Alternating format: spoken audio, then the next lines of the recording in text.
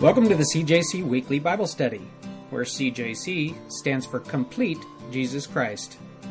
If your perspective of Jesus is based only on teachings from the New Testament, then your understanding is incomplete.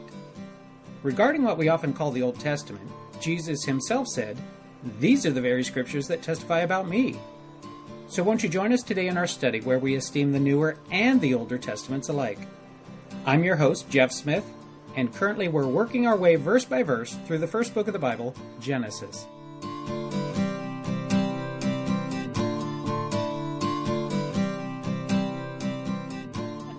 Genesis chapter 26. We're going to be finishing up this chapter today, Genesis chapter 26. We're going to be starting with basically the last two verses.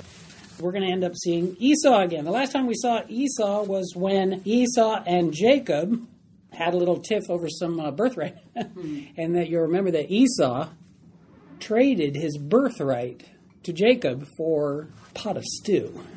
A pot of stew. He took something that was really significant and treated it casually. He took something that was really important and just kind of blew it off. Treated it as almost like it was no big deal. It was a big deal, and he treated it as if it was no big deal. This is actually also going to be, this chapter that we're going to be entering into, chapter 27, is going to highlight a third struggle that you see between Esau and his brother. And the first struggle was in the womb. You remember when Rebecca was pregnant, and she's going, "Oh man, what is going on inside of me?" And that God had a word for her. And God said, there are two people in your womb, two nations in your womb. And then there's this ending line that the older would serve the younger. That it was clear from that oracle of God that the youngest son, that we now know as Jacob, is going to be the one that's going to be preeminent. And that it was Esau that was going to be subservient. All right, a superior for Jacob and an inferior for Esau. The blessings that God had given to Abraham were intended to be passed down to Isaac, intending to be passed down, not to Esau the firstborn, but to the secondborn, Jacob. The first struggle was in the womb. That second struggle was over the birthright. And now we're going to see in chapter 37 this other struggle over a blessing. But here we are resuming then with Esau, remembering the last time we were together with Esau and Jacob, and that was the struggle over the birthright. So in verse 34, it says this: When Esau was 40 years old, he took as wives Judith, the daughter of Beeri the Hittite, and Basemath, the daughter of Elon the Hittite. So how old is Esau then? 40. He's 40 years old. So I'm going to fill in some blanks on the wall up here. Esau ends up taking these women as wives when he's 40 years old. Do you remember how old Isaac was when he got married? 40 years old. Yeah, he was 40 years old as well. So Isaac was 40 when he got married, the same age that we see Esau here getting married. All right? 40 years old for each of them. But there's going to be a big difference. Because if you're looking at the women that he ends up marrying, and then you add to that verse 35, somebody mind reading nice and loud verse 35. And they brought grief to Isaac and Rebekah. And they brought grief to Isaac and Rebekah. Who is the they? The context would be from verse 34, right? Judith and Basemath. Yeah, the two wives, the two women that Esau chooses to marry. Did you catch that? Esau chooses to marry. Who chose the wife for Isaac? Do you remember that? Well, God kind of did. But Abraham, Dad kind of had some say in that. Do you remember that story? Dad was like taking his trusted servant, his unnamed but most trusted servant, and says, I want you to go and get a wife for my son, Isaac. This is a really big deal. I want you to go over way far away to the other side of the world and find a woman, because it's going to take that long of a journey to find the right woman for my son. Not just any woman's going to do, and you're certainly not to choose a woman from around here to be the wife of my son. Do you remember all the preparations that were made? That Abraham was very strict about it. He says, this is what you're to do, go do it. If it doesn't work out, then God releases you, but it's going to work out. All right? And so the servant goes to the other side of the world and goes and finds the woman that God has picked out for Isaac. All right? And it's just this perfect arrangement. It comes, and then Isaac ends up getting married to Rebekah at 40 years of age. Contrast that with Esau. There's no big preparation by Dad. Isaac, he was the beneficiary of the planning that his dad had done, right? Isaac's dad was Abraham. Abraham had done lots of planning, lots of forearranging, discernment from the Lord saying, don't marry anyone from around here. And yet he doesn't pass along any of that heritage, it seems, insisting that Esau follow in a like pattern. Esau ends up picking up 2 women from that local area. He ends up marrying people on his own without, it seems, the parents having much involvement, if any at all. There's no mention whatsoever of any involvement on the part of the parents, either instructing him, teaching him, finding a wife for him, or saying this is a bad idea. All right? But we end up finding in verse 35, these women were a grief of mind to Isaac and Rebekah. Talking just a little bit about the names here, about the women, before we move on. Number 1, Judith. This is the only place Judith is mentioned. There's actually 3 different places in Genesis where the mention of Esau's wives comes up, but this is actually the only passage where Judith comes up. And so there's all kinds of speculation as to why that could be. One of the proposals is, well, maybe she died very soon after they got married. That's a possibility. Another possibility is, well, maybe she was barren, which would be interesting because we've seen that happen a lot. Or there could have been something else that might happen. There's no consensus as to why Judith is only mentioned here. But one of the interesting things about her name, she is Hittite. You notice that. She's Hittite. She's not Jewish. She's Hittite. All right? She's not Hebrew. All right? She's Hittite. But her name is a Hebrew name. It's a name that's a very common Hebrew name, meaning Jewish, thus meaning a Jewess or female Judean. So I thought it was kind of interesting. You can't pass that up. You got to mention that. All right? And she's the daughter of Beeri. Beeri becomes a well-known Hebrew name as well that you would see in Hosea chapter 1, verse 1. And then it also recalls that meaning of the Beersheba, the place about the wells, Beer meaning well, all right? And then Basemath, she's Hittite as well, but her name ends up finding a place in Hebrew, and it ends up being related to the word that means spices, perfumes, balsam, shrub, or oil, and can also have a connotation of wealth or intimacy. So these 2 women that Esau ends up marrying. The big thing I want to point out, though, is that when we're contrasting, when we're looking at the marriage of Isaac to Rebekah, and we're looking at the marriage of Esau to these 2 women, when it came to Isaac and Rebekah, as we were talking about, it was very particular. It was very deliberate. You're not to pick somebody from around here. Not just anybody's going to do. All right? We want to be very careful. This is a big deal. We want to treat it as a big deal. But with Esau, it doesn't seem to be a big deal. Marrying a woman from this area doesn't seem to be a big deal. He just seems to kind of casually go about it. Oh, wait a minute. Isn't that the way he's been living his life all along? Isn't that how he treated his birthright? It was a big deal, but he treated it casually. It seems that whenever this big deal comes along that we can read about having to do with Esau, he treats it casually. It's like he just, no big deal. You know, it could be that maybe Isaac told Esau, hey, you know what? Rebekah, she's from way over there. I highly recommend that if you're going to find a wife, go over there.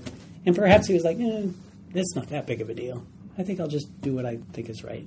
I think I know well enough that this is going to be fine. As if our ways are better than God's ways, right? Sometimes God's ways are inconvenient.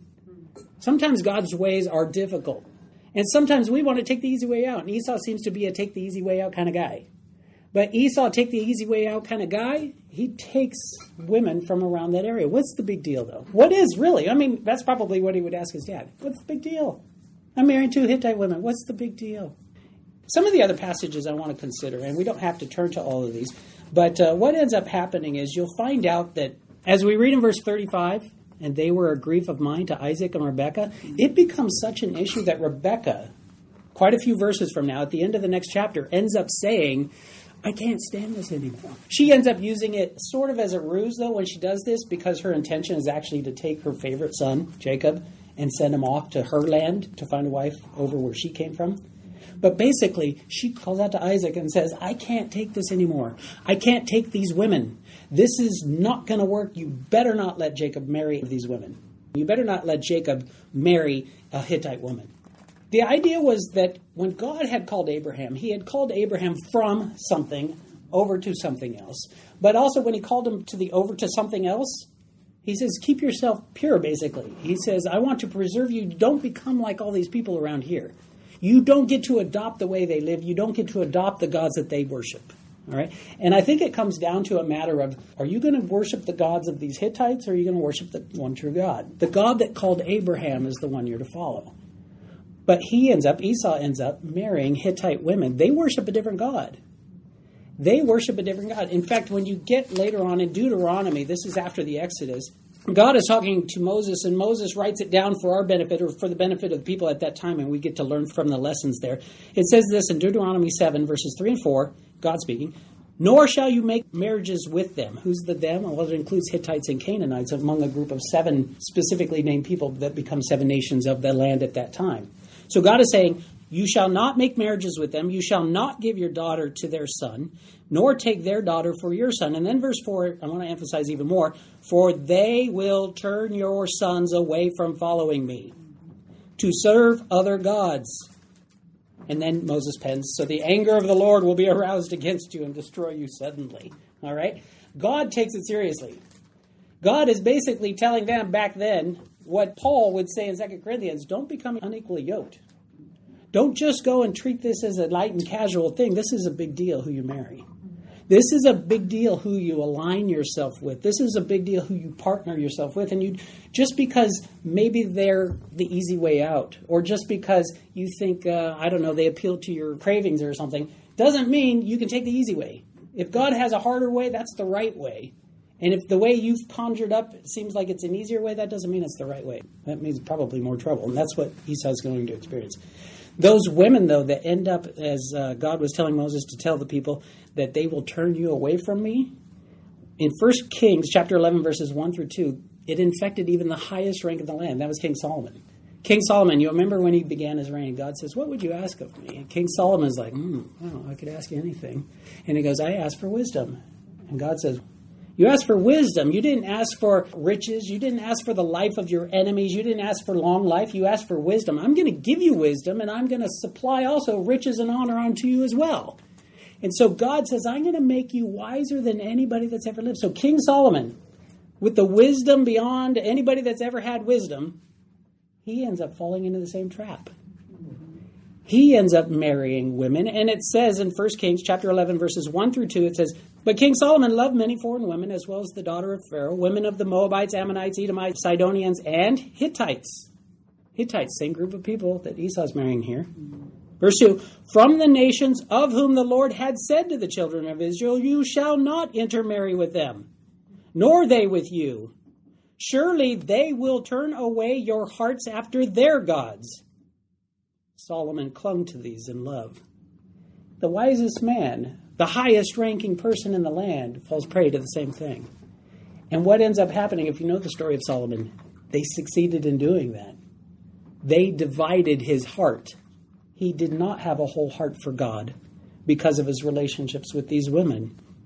Later still, Nehemiah chapter 13, verses 25 through 27. The children of Israel, all right, they've been disobedient. God banishes them from the land, right? And there's this 70-year period where they are not allowed to go back.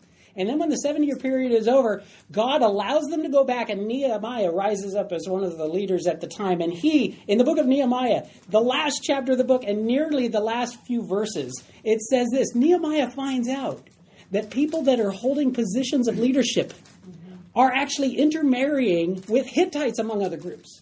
And he gets so mad, it says he ends up contending with them. Okay, my version says contending, but some of your other versions, fighting with them. He ends up fighting with them. He brings down curses upon him. He strikes some of them, pulls out their hair, and makes them swear by God, you shall not give your daughters as wives to their sons, nor take their daughters for your sons or yourselves. Did not Solomon, king of Israel, sin by these things? Yet among many nations there was no king like him, who was beloved of his God, and God made him king over all Israel. Nevertheless, pagan women caused him even to sin. Should we then hear of your doing all this great evil, transgressing against our God, by marrying pagan women, by marrying unbelievers? All right? So when Paul says, don't be unequally yoked, this is the history of being unequally yoked. This is a big deal in the eyes of God, because God knows if you align yourself with people that do not have a relationship with God as you do, they will tear you away. There's no thinking, I'm going to save them. God's going to use me and they're going to come to know God through me. No, they're going to drag you away. Do not be unequally yoked. Paul, when he says those words, in 2 Corinthians chapter 6, verses 14 and 15, I need to say this, though. Paul's not speaking specifically and only about marriage. In fact, it doesn't even mention marriage in the context of that passage. It's about an alliance, whether it's a marriage or a friendship or a business partnership, whether it's alliances or memberships to certain groups that you're a part of, Maybe certain associations or certain job committees. Maybe it has to do with subscriptions to magazines that you have. Maybe it has to do with websites that you frequent. Maybe it has to do with businesses that you patronize. If you align yourself too closely to these influencing voices that would draw you away, that would say, we serve other gods, come follow us. That would say, what you believe, that's old-fashioned. That's fine if it works for you, but we've got something else that we follow. If you align yourself too closely, you're going to buy into those ideas. If you have friendships where people are giving you ungodly advice and you're listening to that more than God's word, you're going to follow the ungodly advice more than God's word. You need to be careful how you align yourselves with people in relationships or in other arrangements where you are paying attention to or opening yourself up to those advices that are contrary to God's word.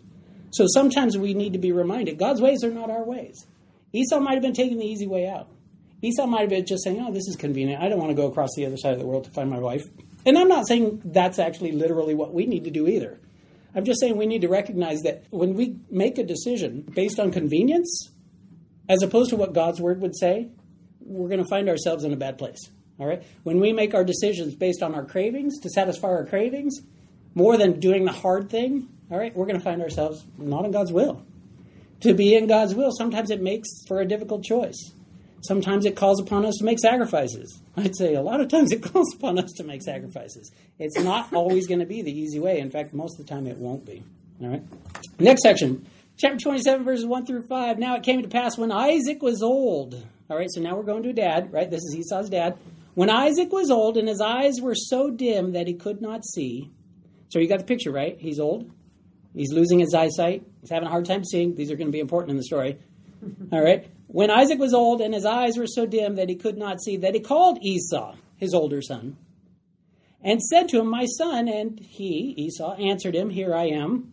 Verse 2, and he said, this is Isaac, said, behold, now I am old. I do not know the day of my death. Behold, now I am old. I do not know the day of my death.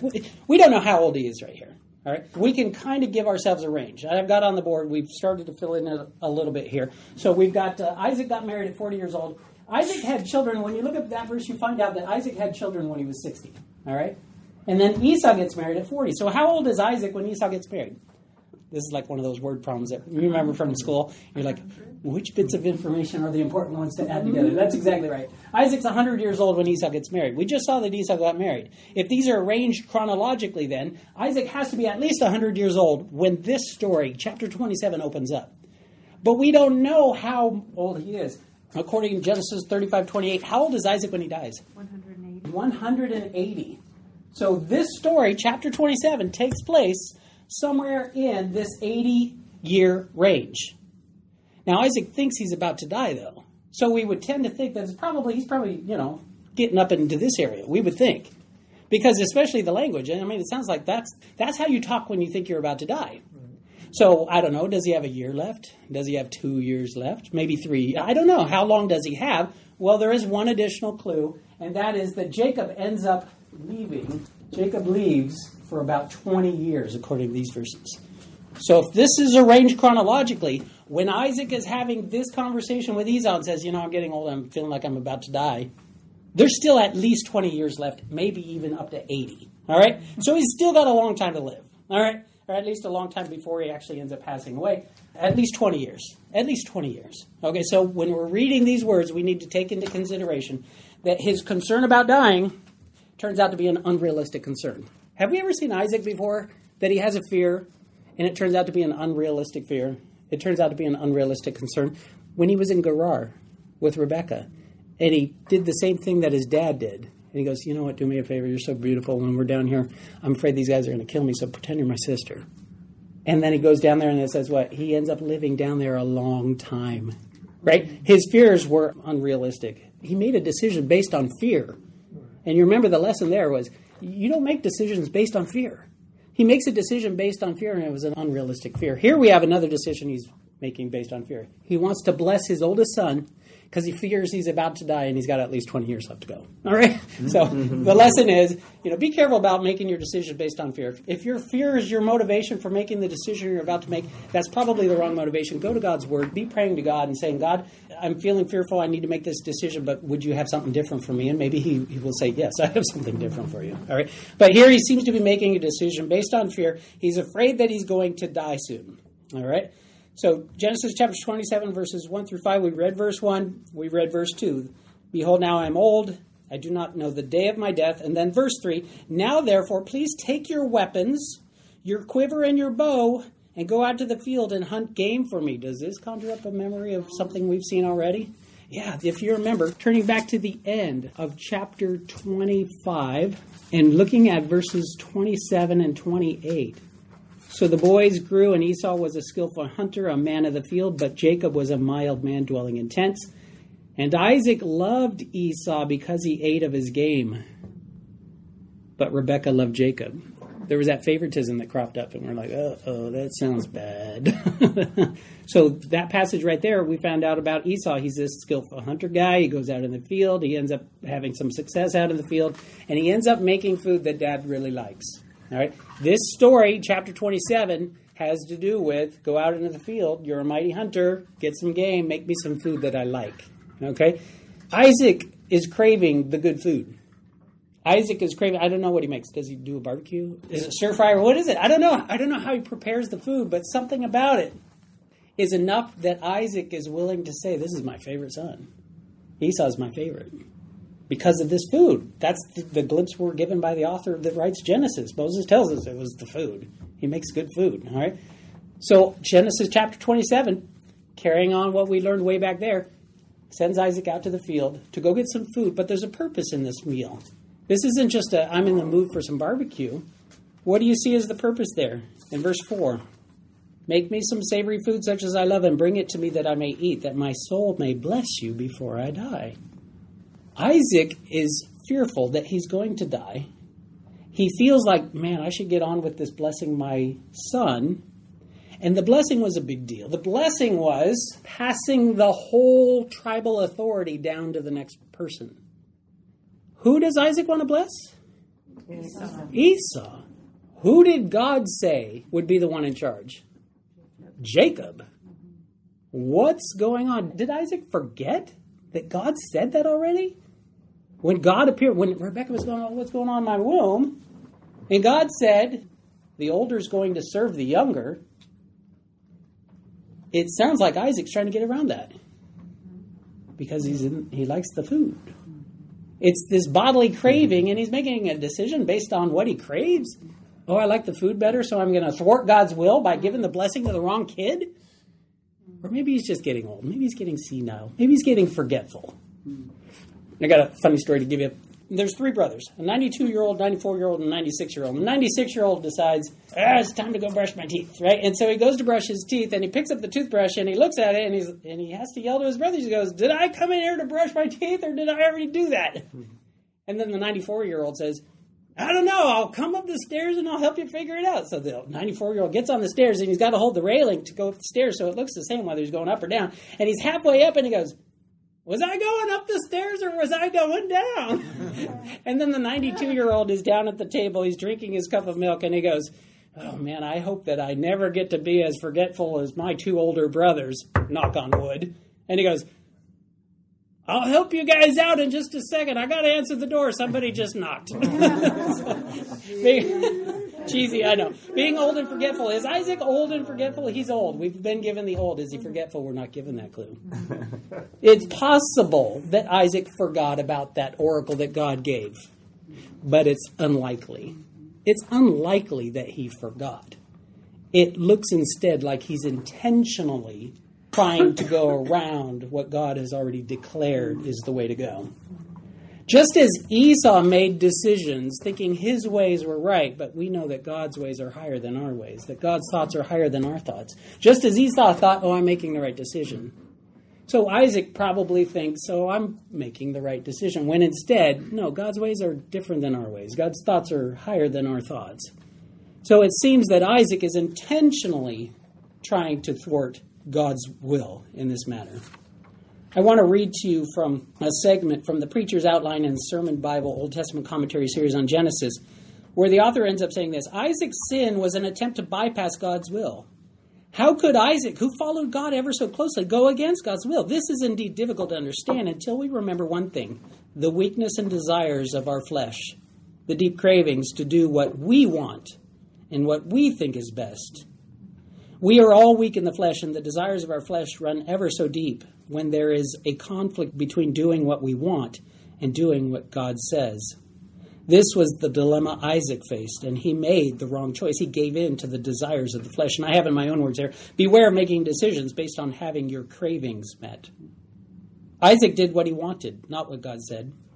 Isaac knew that it was God's will for Jacob to receive the blessing, the inheritance of the family, but he planned to bless Esau, giving him the inheritance anyway. This was in direct opposition to what God had said.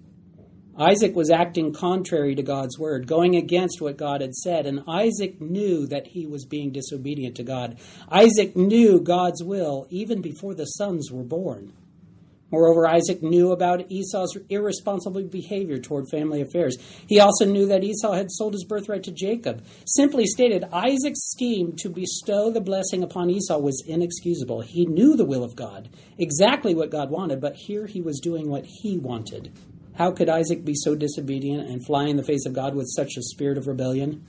As stated earlier, there is only one answer: the weakness of human flesh. When we want something, really desire it, too often we go after it no matter what God's word says.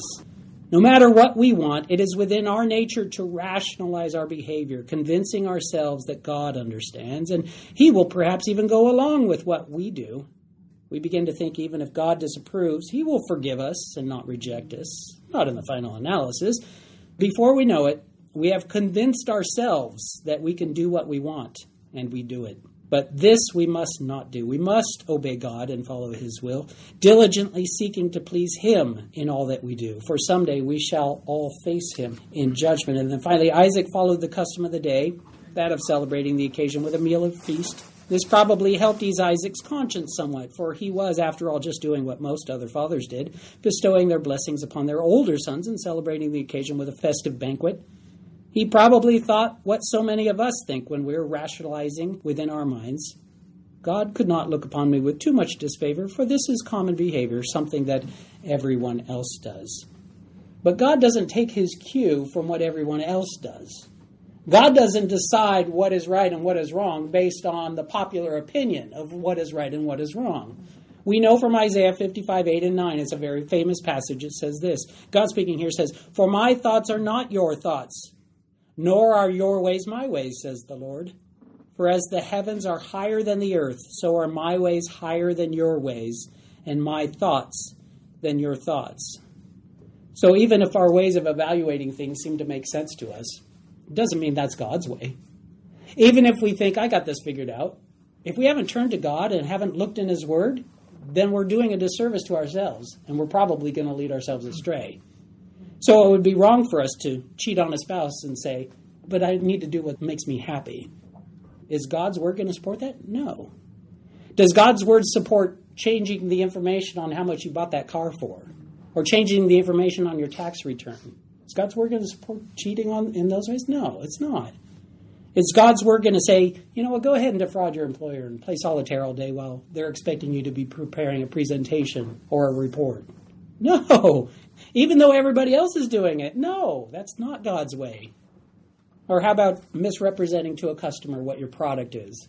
Or misrepresenting what service your business can provide just to make a deal? Would God's ways be that way? No. Just because it's popular, just because lots of other people do it, doesn't mean it's right for us. We need to be taking our cues from God's word, not from popular society, not from the voices of our friends, not from those voices in the magazines or the websites that we end up spending our time on. We need to have God's word as our authority in our faith and conduct. So closing with this then, what 3 points would I give you? It would be these. 3 points that we look at today. Number one, don't be unequally yoked with unbelievers. It's a big deal. All right? Whether that's a marriage relationship or friendship or some other alliance that you've got. Don't be unequally yoked with unbelievers. Number two, beware of making decisions based on having your cravings met. Looks like Esau might have done that. Looks like Isaac's about to do that. Beware of making decisions based on having your cravings met. And number 3, God's ways are not our ways. Just because it makes sense to us or somebody's convinced us that this is the right way to go, doesn't mean that's God's way for us. That God's ways might be different than our ways, and surely they are. His ways are higher than our ways. His thoughts are higher than our thoughts. So those 3 points again. Don't be unequally yoked with unbelievers. Number 2, beware of making decisions based on having your cravings met. And number 3, our ways are inferior to God's ways. Let's close in prayer. Heavenly Father, we thank you for the challenges that we've received today, and we pray that you would help us to remember these. Help us, Lord, to look to your word when we need to make our decisions. Not base our decisions on fear, not base our decisions on cravings of our own desires, not base our decisions on the advice of friends or popular media. Help us, Lord, to base our decisions on your firm rock, your word. God, we pray that you would help us to be more like you each day. We look forward to the day when we will be with you again. Go with us now. Empower us to live as a worthy example, a worthy witness of what it's supposed to look like to be a follower of God. Thank you in Jesus' name. Amen.